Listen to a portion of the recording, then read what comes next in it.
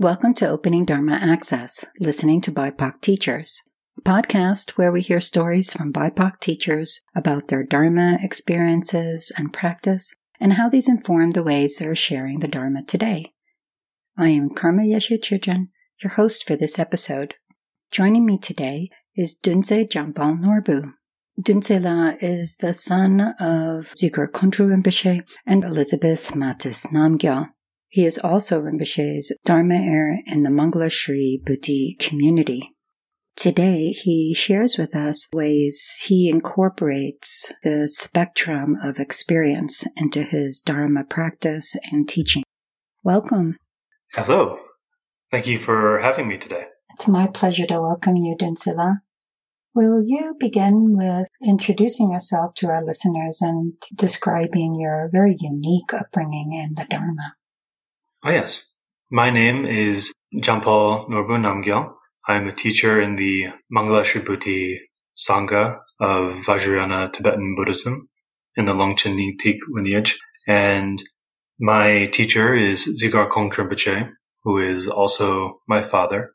And yes, I've been involved with Tibetan Buddhism for my entire life. And I have been teaching Tibetan Buddhism for the past 15 years or so. I made the decision to pursue a life of practice after graduating from high school and attended an institute in northern India, a Shedra group, in order to pursue my education in Dharma studies and language and philosophy and translation. That's really how my life has been going for the past decade or so. Yes, I'm sure there's more to say, but that's a fair introduction. How would you say that you identify racially, ethnically, and any other categories of social location that are of importance to you right now? Oh, yes. So my father is Tibetan, and my mother is, I suppose, Slavic Jewish, American.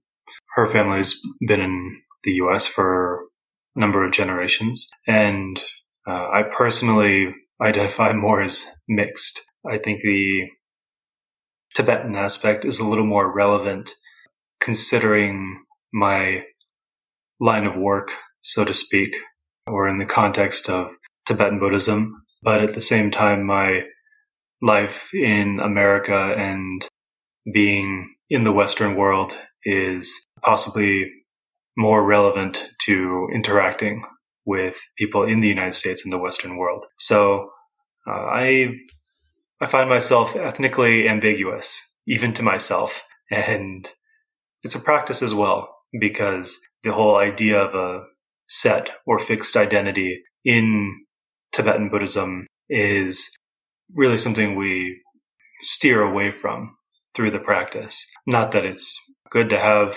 a healthy sense of identity or to somehow push that to the side, but it is not really relevant to a spiritual path in that particular sense. Can you speak a little to what it's like to navigate that ambiguity as a practice and as a lived experience? Oh, yeah.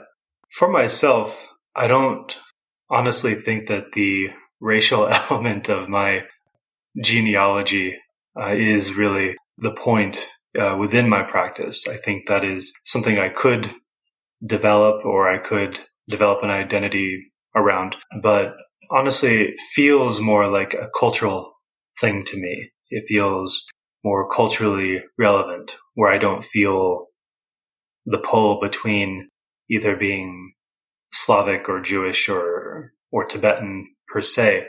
I feel more of a cultural pull between East and West, between tradition and modernity. That's not necessarily a genetic thing or a biological thing. That's more of a human construct. I mean, most ideas along those lines are human constructs, but that seems to be the most relevant aspect in my life. And so my practice, as it were, is even to let go of the idea of being Tibetan in a particular sense and to be more of a Buddhist practitioner, because that is only my temporary identity for this lifetime, and that'll probably get reshuffled in the future. So, yeah, I find the question around identity to be more cultural for myself in relation to Dharma practice. Can you say a little more about that dichotomy between tradition and modernity as you experience it? Well, it's an interesting dichotomy for sure, because I am Buddhist, but that doesn't necessarily describe what my approach to life is or my approach to meditation practice is, because there are many forms of Buddhism in the world, and many contemporary forms, which I suppose in the American zeitgeist tend to be a little less formalized. They have more to do with being your true you kind of thing, or meditating in order to regulate blood pressure or decrease stress or something like that. And there's not so much emphasis on having a tanka or an image of the Buddha in a shrine room and doing prostrations to that image, or to take refuge in the Buddha, Dharma, and Sangha, and stuff like that. And this is kind of the modern idea of being Buddhist. And growing up with a lot of my contemporaries or my peers, I have seen that approach start out where there's interest in Buddhism, there's interest in these teachings on compassion and nonviolence and eating vegetarian and stuff like that. But then kind of shying away from anything more quote unquote religious, which can be received in a number of different ways. I feel that the Western world tends to veer away from organized religion, or at least in the modern sense. After all, a lot of American culture comes from people leaving Europe in order to practice a spiritual faith away from any kind of establishment. And so it's much more individualistic in that approach. Or I feel there's a long-standing tradition of not buying into tradition in the United States. So the dichotomy of being born into a Tibetan Buddhist family in a more traditional practice, and then deciding to take that on for myself, I feel the dichotomy more in translating the benefits of really following a path fully without nitpicking at it or personalizing it. And at the same time, translating that into the Western zeitgeist, where it's not something to be avoided, but really showing where we do tend to put our faith, where we do tend to put our trust and our efforts and our dedication and devotion, and the small traditions that we don't think of as traditions in the Western world, but still reveal a great deal about our internal state of mind, and to dissolve the misconception around traditional Buddhism. I'm curious if there's anything in particular that you found supportive or not supportive. Not unsupportive, per se. I think that if anything wasn't supportive, it was lack of context through my classmates growing up or my friends, not having a whole lot of context for how other people followed a spiritual path or how other people encountered these things. I recall many times when someone asked me, so what about your family? What do you do in your Buddhist household? What do you do in your kind of traditional Tibetan Buddhist household? And I couldn't honestly answer because I had no idea how it was different from any other household. I didn't know what we did was unique by any means. And I don't think it was until my teens that I really started teasing that out. Meditation is just not something that everyone does, or being somewhat formal in some situations or relaxed in other situations this sense of service to other people, to act with compassion for the benefit of beings, the foundations of bodhicitta, to act with equanimity, loving kindness, compassion, and sympathetic joy. These aren't just givens in the world. It's not something that everyone feels is necessary in their life. That was a shock at times, because it seems so fundamental to me. My teacher, my father, Zigar Kongchen Bache, came to the United States when I was a baby and began by teaching at Norbu University in Boulder, Colorado, and very slowly established a Sangha, a following of Dharma students at that time. And it was very small, like 5, 10 people or so, and now we're much larger than that. But it didn't seem like such a big deal at the time. But his teacher had given him some instructions that it would be nice. It would be recommended if I could follow in his footsteps. But I didn't know any of that. He didn't tell me that. And so I maybe grew up with the assumption that I might do that. But he dissolved that assumption for me by saying, you can't just assume that you're going to be a teacher, or you can't assume that you're going to live a life of Dharma practice and not actually practice and not actually make, a personal commitment to this path. You're raised as a Buddhist, you want to be a Buddhist, but not everyone actually pursues Dharma practice, even when they say that they're Buddhist. If you want that, then you have to really work for it. You have to make that decision. And then halfway through high school, he brought up the opportunity that I could go to northern India and I could study through this 4-year intensive, which turned out being a 5-year intensive in Tibetan philosophy and language and translation and so on. And I had some time to think about it, and I decided that's what I want to do. I could go to college. I could take the more academic route. I could, pursue some other career, but nothing honestly appealed to me in the same way. And if anything, I would have liked to be a philosopher or a writer or something along those lines. But there was nothing that particularly inspired me. All my interest was in that direction. So I made that choice that that's what I'm going to do. And I'm very happy that I made that decision, and I still get to write and support myself and be a philosopher, also a Buddhist practitioner. And so that's the point where I really made the choice to take this on as my life path. And I had no idea that his teacher had recommended that I follow in his footsteps. I only found that out years later. Who was his teacher? My father's teacher, my teacher's teacher, is Dilgo Khyentse Rinpoche. My goodness, that's quite a recommendation.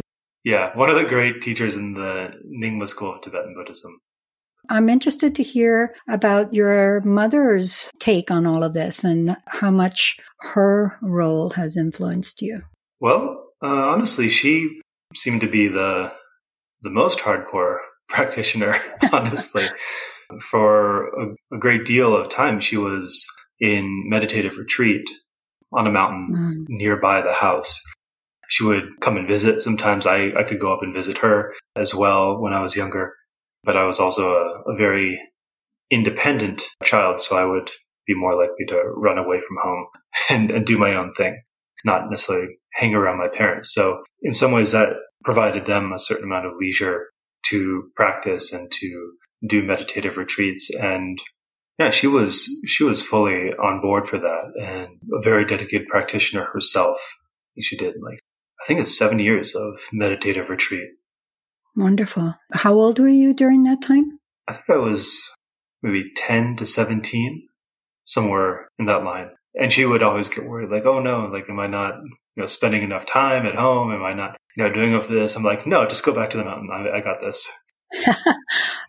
Would you say that your experiences navigating all of the different cultural elements has had an impact on how you teach now, especially for students from the Black or Indigenous or people of color communities? For sure. I think that I am very much of the contemporary upbringing of my generation, the millennial generation. I don't think you can totally grow up as a millennial in America for the past however years and not be a bit, I don't know, categorized or affected in a particular way, if not practically, then just through language and how culture shapes different generations of people. So I definitely feel a difference between myself and maybe older generations of Americans and older generations of Buddhist teachers as well. But at the same time, the tradition that gets passed down, that's timeless, in my opinion. And I don't see any need to change that or manipulate that or make that more personalized. However, there is some translation that needs to be done. There is definitely some cultural, generational translation, which does appeal more to the time period that we live in now. But at the same time, meditation is not just about lowering your blood pressure, and at least not in my case. It has more to do with working with the seeds of negative emotions, the causing conditions for suffering, and the kleshas, the 5 negative emotions that we speak about of attachment, aggression, stubborn stupidity, jealousy, and pride, emotional neurosis, so to speak.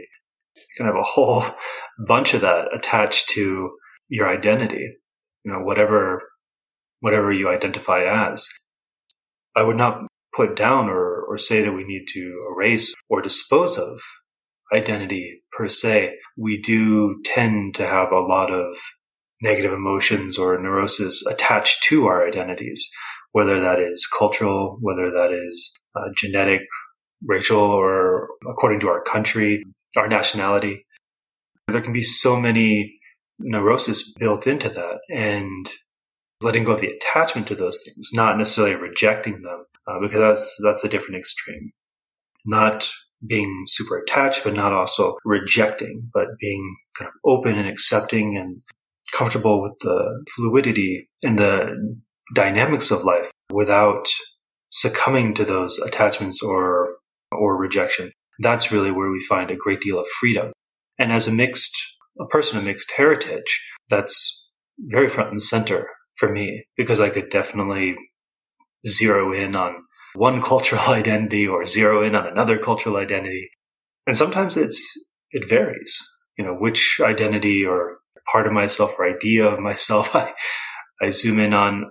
For instance, I generally identify very strongly with Tibetan culture because it's just what I'm engaged with all the time. But my great-grandparents on my mother's side were from Ukraine, and the conflict in Ukraine has certainly brought up some interesting points for me and how I think about myself. That would be my own internal processing. And do I take that on as a neurosis, or do I want to take that on as kind of a healthy part of just who I am in this lifetime? For any sense of self, I would want to at least direct that in a positive sense, to connect, to generate compassion and bodhicitta, and not to really have it be about me. That's a bit of a cultural trap.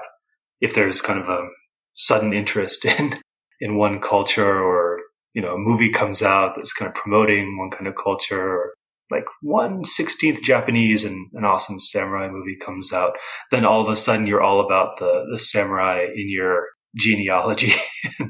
No, that's kind of how we look for a certain amount of validation. But I wouldn't say that that's really necessary. Most important is to have a healthy sense of our own mind without any kind of great attachment or rejection, and then to really appreciate our cultural background, to not denigrate it or push it away, but to be fully embracing of all our cultural aspects, even if they seem to be contradictory. To say, these conditions came together and here I am, and I can at least have respect and some critical intelligence around these factors that brought me into the world. I have felt a little out of place in in several different Dharma environments. But I've felt somewhat out of place because I've been Tibetan in a room full of, I suppose, white Americans, or I've felt very out of place in a room full of Tibetans because I am half American or half non-Tibetan, Slavic. You can feel out of place in a lot of different environments. It's not going to be a guarantee. That's something that Dharma centers themselves really have to work with. What would you suggest for communities who want to be more supportive for people with experiences similar to your own or other BIPOC practitioners in general?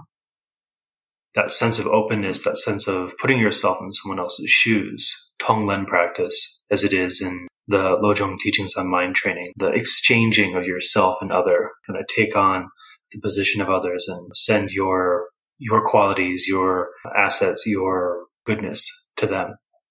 That's something that, it's a practice, and we wouldn't be in these situations if we weren't trying to practice. And sometimes we will not succeed.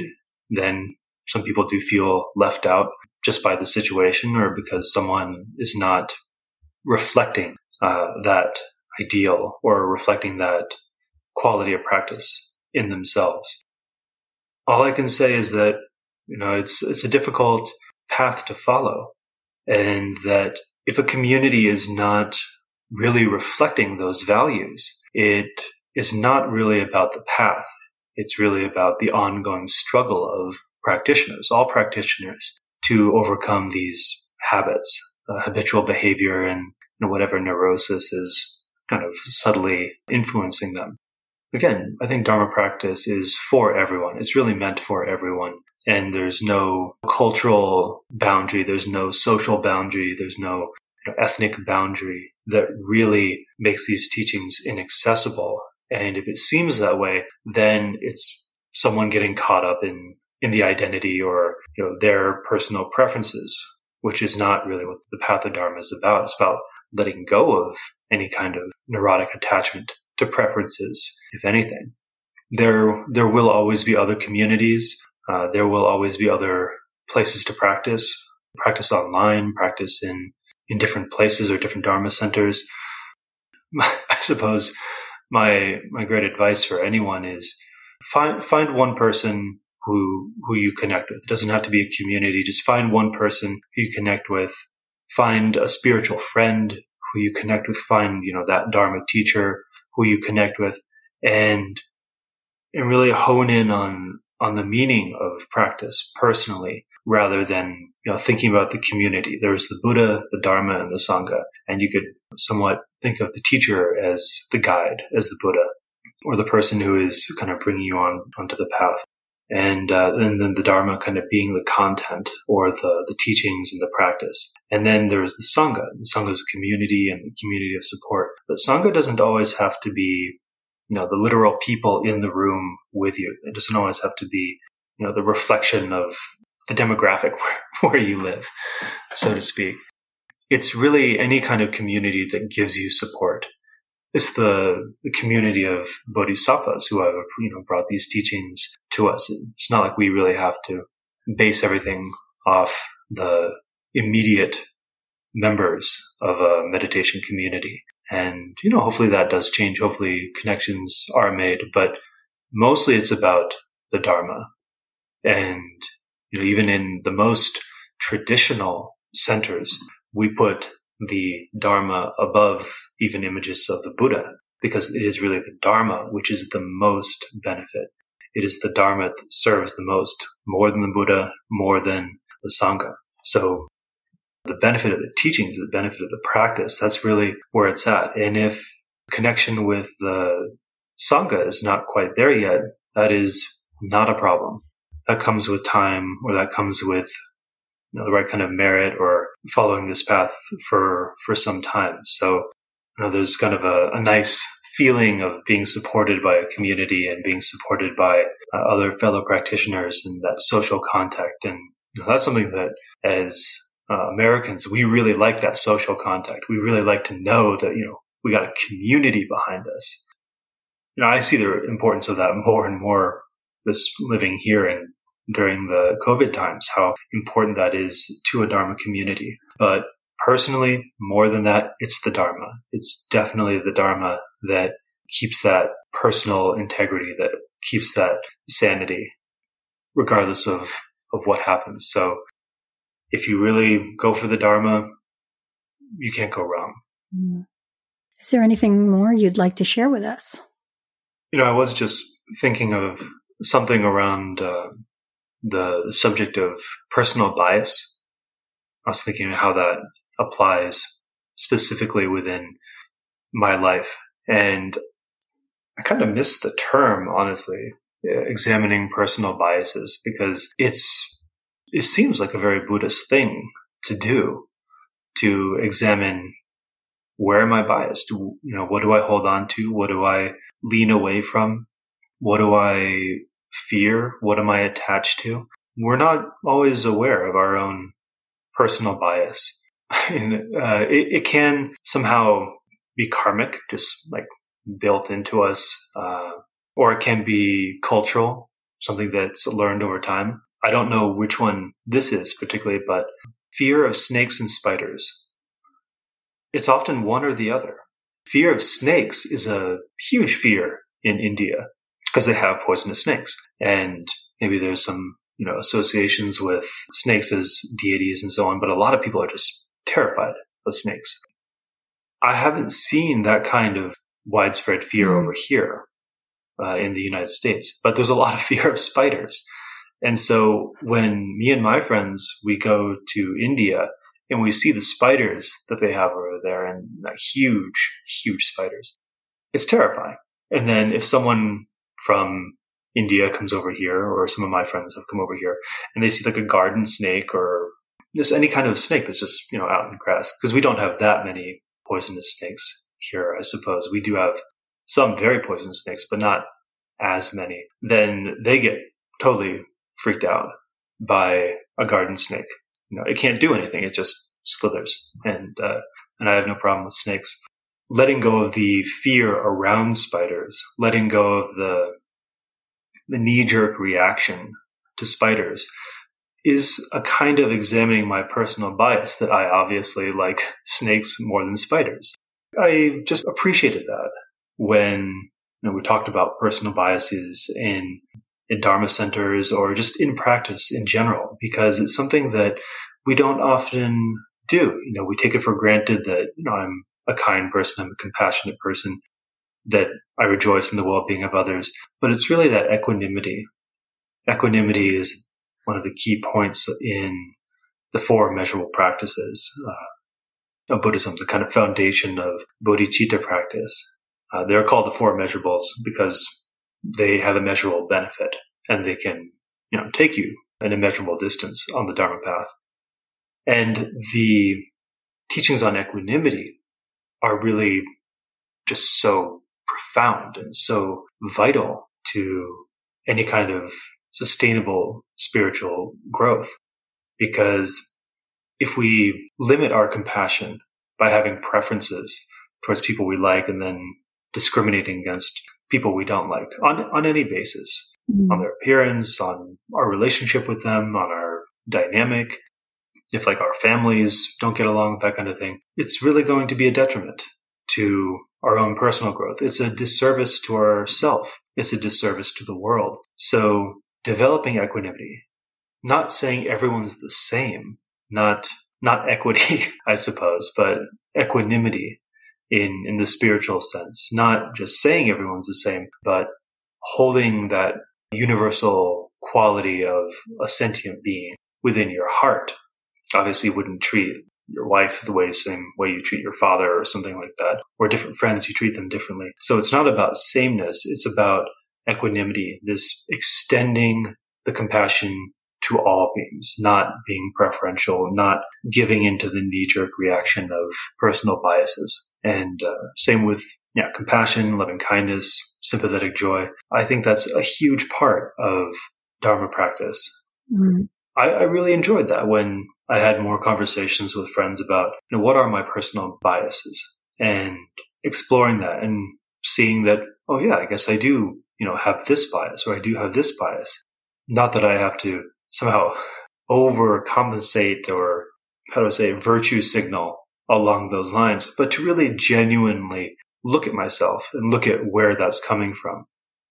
Dharma practice is mostly internal, but the external benefits, the external effects of that are tremendous. Mm-hmm. And I really think that only from within lasting change can come. Any kind of apparent change or any kind of perceived change is not genuinely rooted in our own understanding of ourselves or our own experience of our own mind. That's not sustainable. It's just going to spike and then peter out. It's going to be the fashion of the week, something like that.